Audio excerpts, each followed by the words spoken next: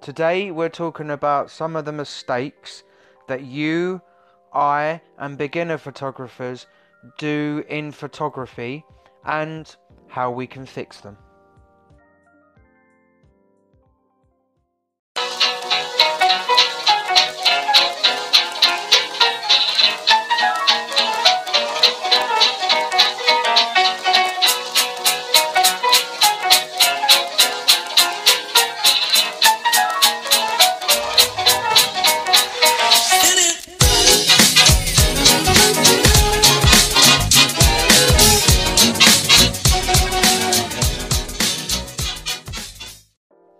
Right, so let's get on and start with the first one, which is be background conscious, which basically means that, let's give you an example.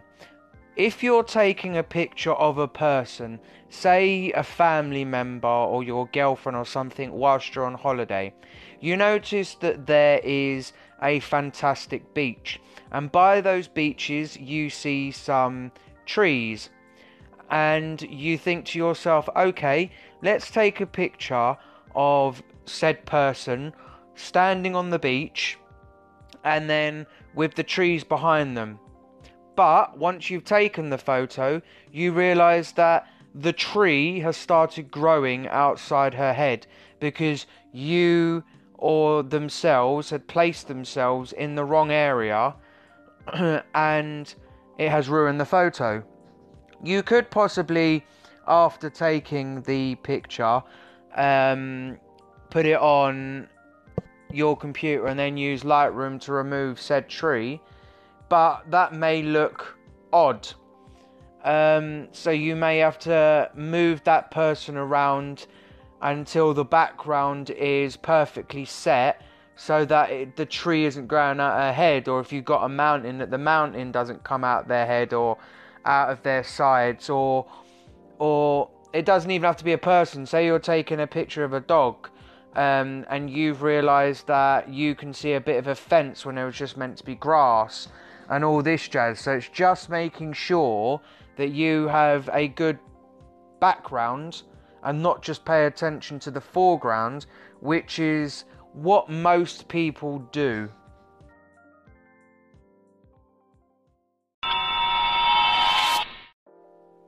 Now we move on to our second mistake that some people do, and a lot of beginning photographers mainly will be using auto, which is the setting on your camera which sets the ISO, the color balance, the white balance, and the aperture all for you. Now, one big tip will be learning how to get out of auto, which we may do in another podcast, but for now I'd suggest going to phronosphotos.com /videos, I think it is.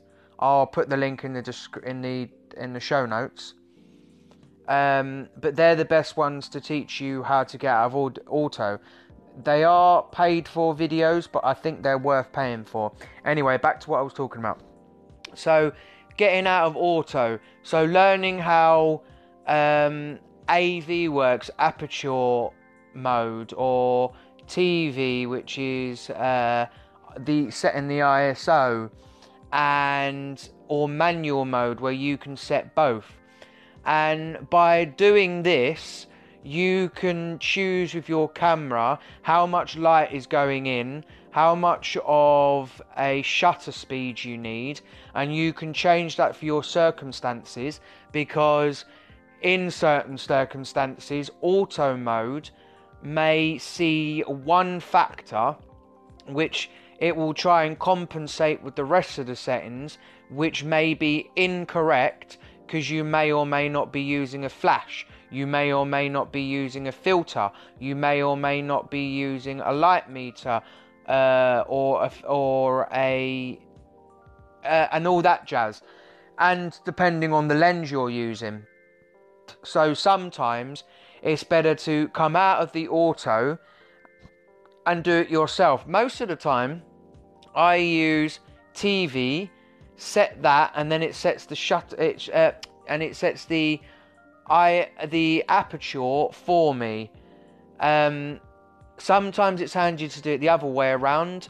My father likes to use AV and then the ISO is set for you.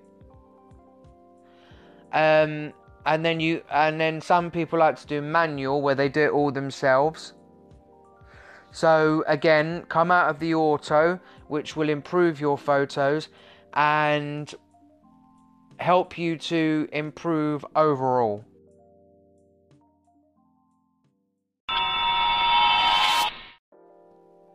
Now for our third one, we're going to be talking colour. And I'm talking being careful with colour in two different aspects. I'm going to be talking about when you're shooting and when you're editing. Now, being careful with colour. When you're taking a photo, try, and this is something that I follow. Now, most people don't, because like I said in how Instagram changed photography, there are some accounts that try to do one colour, mainly white, which can look good if you know what you're doing. But me, when I'm shooting, I try to have a varied colour scheme. This meaning that there isn't too much of one colour, so your brain, when looking at the photo, focuses on that one colour. Now, that's good when shooting, but when you get into editing, now I'm going to use Lightroom for example, because it's the program I use and it's the most popular. Now, when you get your photo into Lightroom, you will have your light settings. So when you get in there, to help with colour, say like you shot in sunlight, you shot in auto, all of that should also be sorted on the back of your camera first before you shoot. So one suggestion, and I don't do this often myself, which I should, if you know it's going to be a sunny day, set your camera to sunlight. If you know it's going to be sunny but cloudy, set your camera to that. If you know it's going to be nighttime, again, set your camera to that. Or if it's going to be dark, set your camera to that. And then when you get into Lightroom, one of the first things you do, now in Lightroom, it will automatically have for your white balance, auto. Change that to what setting you had at the back of your camera. So then that is synced, so it knows that you shot that in daylight, you shot that in clouds, you shot that at night, dark time, or in a dark area. And then you go down to your hues. Now this isn't what it's called, but it's just how I remember it. And this is the color adjustment. Now when you're editing your photos, some people like to make the image color pop. Now in some aspects and in some pictures that will work.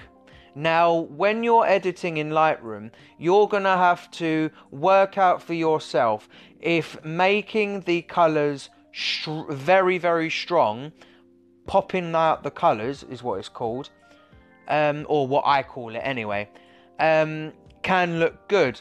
But in most cases, and this is most cases, you only want to bunk the colour up ever so slightly on the colours that are dull.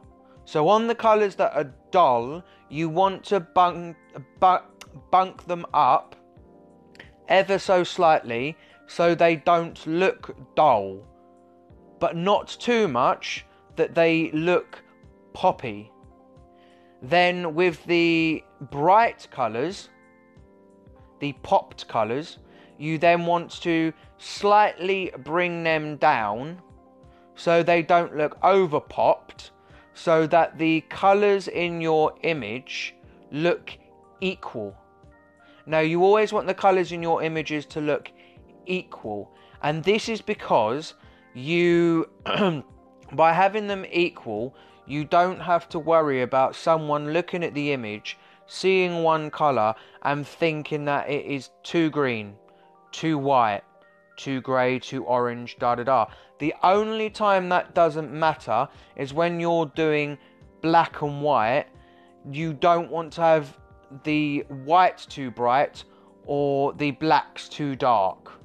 you want to kind of equal them out in black and white as well.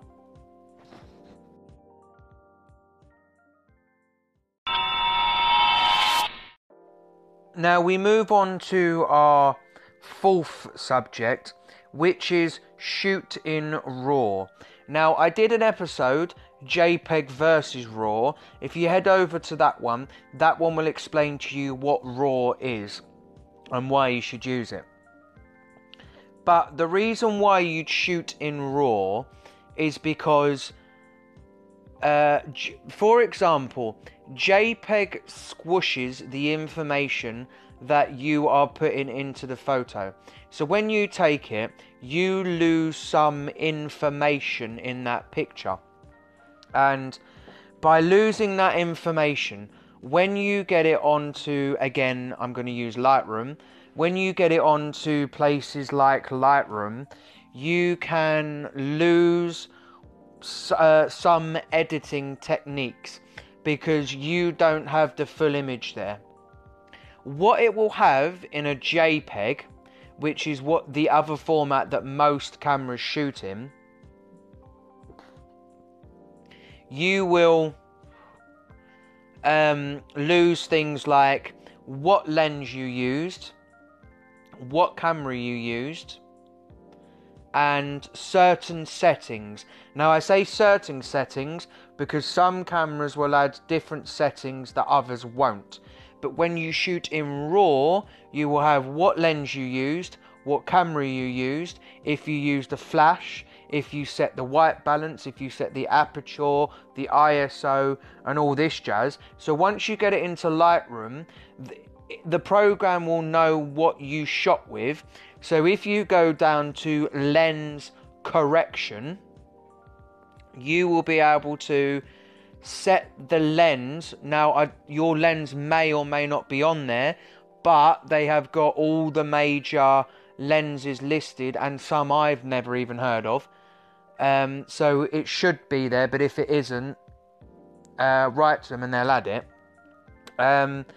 But basically, you can go down to lens correction and put in your lens so that the image you've taken isn't curved. Now, what happens is when you take an image, the picture gets curved because of the sensor in the camera. But once you tell Lightroom what lens you used, it will work that out and take out any curves in the image. Which, for example, most times, if you're very good at straightening your photos when you take them, will dramatically straighten your photos so you don't have to use the straighten tool a lot. And again, this helps with the hues, this helps with the colour popping and all this jazz.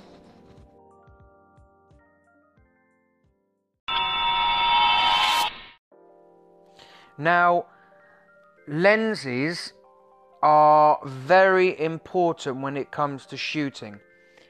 When you shoot a person and you're doing it professionally, and I'm talking for a portrait or for a fashion shoot, you will want to use a 50mm. A 50mm 2.8. Now, the reason for this is because they can get up really close to the person and give really fine detail in the image for a portrait, because it allows more detail of the person and blurs out the background a lot more, gives you that bokeh effect as they call it. And then let's go to the other end. Say you're going to be taking pictures of animals, especially birds. You will want a 400mm lens. Now, the reason for this will be that because the animal may be so far away and you don't want to scare it off, but still be able to get close enough that you can take a decent enough picture, then that's what you would use for that. So there's two examples from really short to really long, that choosing your the correct lens for what you're trying to take. For example, I use a Tamron 18 to 270, and this allows me to be in the mid-range of everything without having to change my lenses over all the time.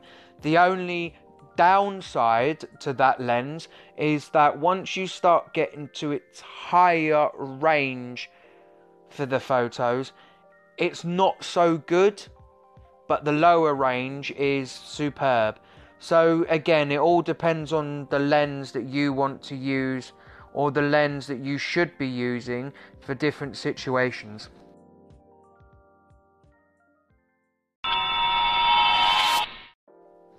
Overexposing your image is not a good thing, because you have let too much light into your image, and that it's too bright, which means that you have put the wrong settings on your camera. Now, there are apps out there that can help you suss out what settings you will need for certain light conditions, but they're pre-set. What I would suggest, and something that I have used in the past, which I thought was very handy, is something called a light meter. What a light meter does is you turn it on and it measures how much light goes into your is around you, and then that then tells you what settings you will need on your camera. Now, they're never exact, but they're more accurate than using an app on your phone, which will have predetermined settings for different light conditions, whereas that, because it can sense the light condition you're actually in, is slightly more accurate but never perfect, because some sensors are different to others. Some let in more light than others. For example, full framed sensors against normal sensors and all that jazz really affect the light. So try not to overexpose your images and not ruin the moment with too much light and missing the moment.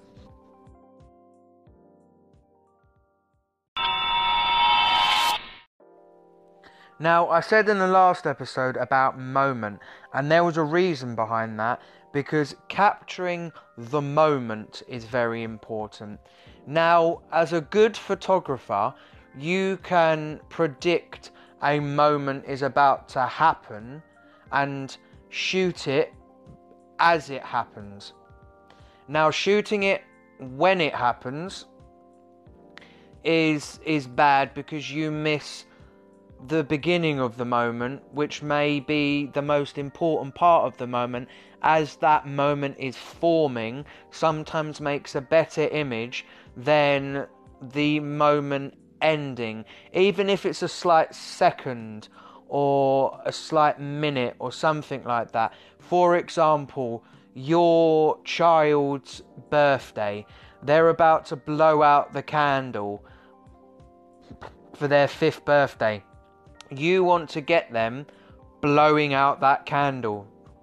So you've got to be able to sit there, figure out the exact moment when they're about to blow on the candle, so you get the candle just going out as they're blowing on it, which makes for a better image than the candle's already gone out and they're looking at you, or already sitting up looking away.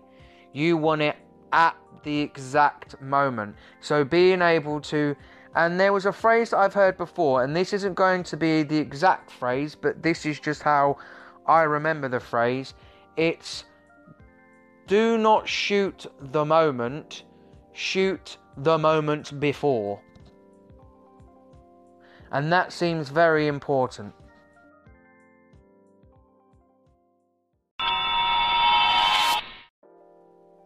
Now, taking a safe and obvious photograph. Now, taking something that everybody else is taking and is plainly obvious makes a photo boring, because it's not something, I say not something, it is something that you have seen before, which will make people look at the photo and think to themselves, oh, this isn't very interesting, I've seen this before, this isn't very interesting, it's something that happens all the time. This isn't very interesting, it's literally just a selfie of you standing in the middle of the street, or a selfie of you in a nightclub. Pretty boring. But then if you take something that isn't obvious, for example, changing angles in your photo. Now, I'm going to put a link to a gallery on my website, and if you head over there, you can see my pictures of London and how I used angles to take some fantastic photos. Now, the other interesting thing you can do is get up late or get up early and try and capture what they call the golden hour, which is the sun coming up or the sun going down, which again is what we did in London that day with those photos. Now, the reason why I say that is because by changing your light, because it's safe if you do it during the day with loads of sunlight, but if you change the light to the golden hour, that again makes a photo interesting, because not many people will get up early or stay up late and go shooting to capture the best sunlight that isn't a fantastic day in the sun that isn't cloudy.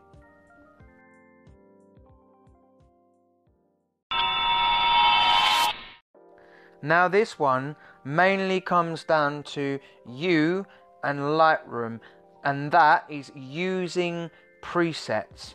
Now the reason I bring this bit up is because presets are very important, because it allows you to save a style of a preset that you have previously used, and by using it over and over and over again, and not using a generic one that you found off the internet or brought off the internet, but making one of your own, makes your images you.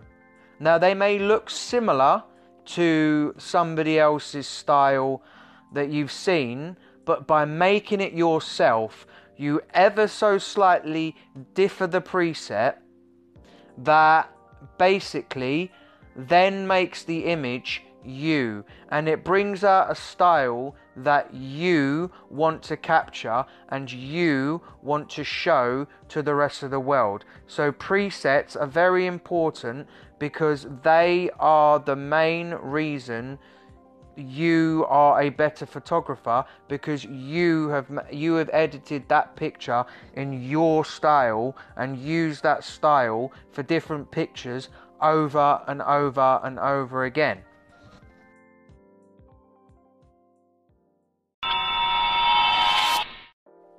Now, I want to say thank you for listening to this episode.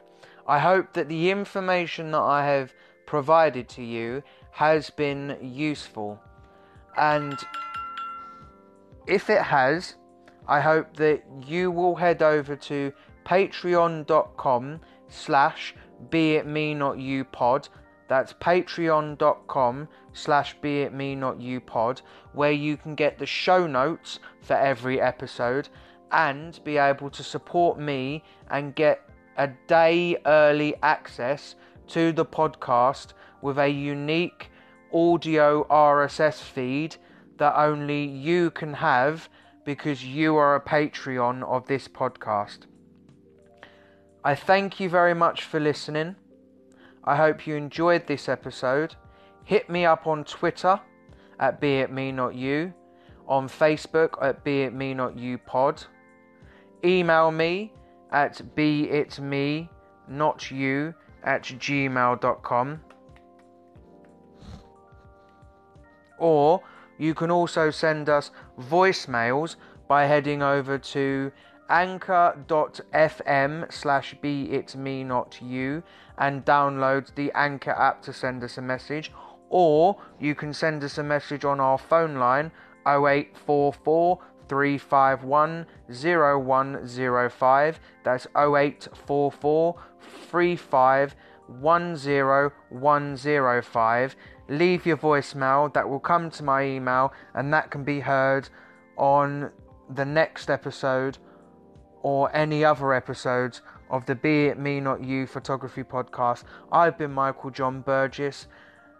I hope you enjoyed, and I shall see you guys in the next one. Goodbye for now.